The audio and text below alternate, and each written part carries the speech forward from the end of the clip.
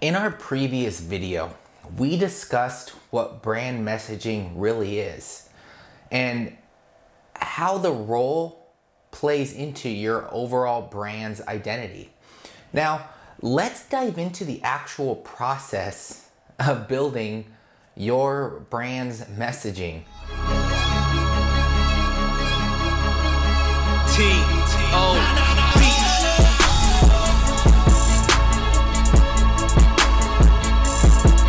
Hey guys, welcome to Creatitive, where we help athletes, sports marketers, and athletic business owners learn how to build those lasting legacies beyond the game.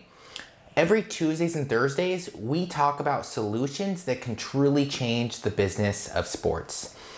Today, we'll continue discussing how to create a compelling brand message. We'd love for you to tackle that subscribe button and that notification bell so you don't miss out on anything in the future. In our first brand messaging video, we talked about the first step to creating your overall brand messaging, which is creating your framework. Once you've spent some time getting to know your targeted sports fans, we can proceed to develop the rest of the elements of your framework, which is your values proposition. So, how do you go into finding out your brand's value proposition? Now, your value proposition statement is more about positioning yourself in the minds of your fan base than highlighting unique features about your brand. It's not enough to just strategically highlight what makes you different from your competitors. You need to tell them how that difference adds more value for them. If you've done enough research on your target audience, then you know what they value. If they care about spending less, then they value affordable pricing. If they're conscious about the products they consume, then they value sustainability. You get the picture. These values act as your brand's selling point. The main reason why your targeted fans should prefer you over your competitors. Each value that you add to your list will act as a messaging pillar for your brand. A compelling brand message doesn't just highlight the unique features of the company, but also elevates the value that they offer to their target fans. So before you get started, you want to conduct an audit. Now that we've established some of the more important elements of your brand's messaging, it's time we take a look at how you framed your brand's message so far. As you go through all of your brand's platforms, make sure that you pay extra attention to the fans that you've attracted with them. How you've shared your value proposition so far, and whether your brand's voice matches its visual identity. If you haven't put much thought into your brand's messaging strategy, there are high chances of you finding those inconsistencies in all of the content you've shared online, or certain cases wherein your brand's voice was all over the place. You may find a few posts or articles that might just horrify you, but it's all part of the process. As you document these inconsistencies, you'll be able to develop a strategy that will ensure consistency whenever you communicate with your fans. So, next step is really building your messaging guide. While your framework helps you figure out how to talk to your targeted fans, and your value proposition helps you figure out what to say, the messaging guide will give you instructions on how to say it at the right time and the right way. Similar to your brand guidelines, in fact, your messaging should be a part of those. Your messaging guide will help you keep a consistent tone of voice and language when communicating not just with your fan base, but your employees. To start, you need to figure out your brand's voice. If your brand was a person, how would they speak to those around them? Do they speak formally or casually? And what about the kind of tone of your voice that your brand uses?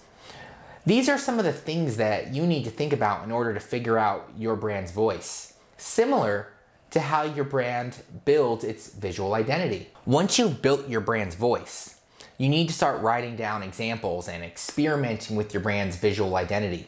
You need to test your brand's voice on your chosen typography and textile styles and the preferences of the visual brand. Your messaging guide should provide direction to your team on how to properly execute your content strategy. And keep in mind that nowadays, how you say something can be as important as to what you actually say out in the real world. Finally, you want to finalize your brand's positioning statement. Once the foundations of your brand messaging are laid out, you can now work on your brand's official positioning statement.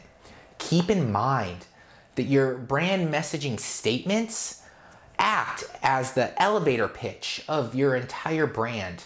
It should include what your brand does, who they serve, what values do you have, and how it makes you different from your competitors. Now, your positioning statement should be kept concise, even while still explaining those 4 elements we've mentioned earlier.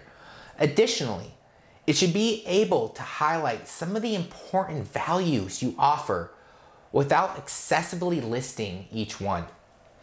Keep in mind that your brand positioning statement is the closest thing that you have to a summary of what your entire brand is and does. A compelling positioning statement reveals how the brand wants to be perceived and its identity. So, how do you make the most out of your brand messaging? Well, like we mentioned in our previous video, brand messages have the ability to help your brand shape the way your fans see you. Hence, it's important your brand message is embedded in everything that you share with the rest of the world. You need to make sure that your brand's message is visible in every medium, platform, activity, and touch points. There's an old saying that claims it takes an average of 7 interactions with a company before a prospect lead makes an actual purchase. So to amplify your brand's message further, it needs to be present in every single touch point. Additionally, you must make sure that your team and everyone in your brand knows about your brand's messaging guide. Your creatives and content writers should have a copy of their own that they can use whenever they make any marketing material for your brand. It's difficult to shape the way people see you when all they get are weird visual cues and not any sort of single verbal message that they receive. You may catch the attention of your targeted fans, but at the end of the day, you won't be able to shape the way they see you as a brand. Language and imagery work hand in hand in branding. And the sooner you realize this, the better chances you have at succeeding in today's cutthroat market. If you want to learn more about how you can elevate your brands through imagery and communications, make sure to check out the rest of our videos on branding. We hope you guys loved today's video, and if you want to learn more about the great solutions that can truly change the game, don't forget to tackle that subscribe button, and if you could, give us a like. It really helps out the channel. Now, this is Zach with Creatitive, where business is our sport.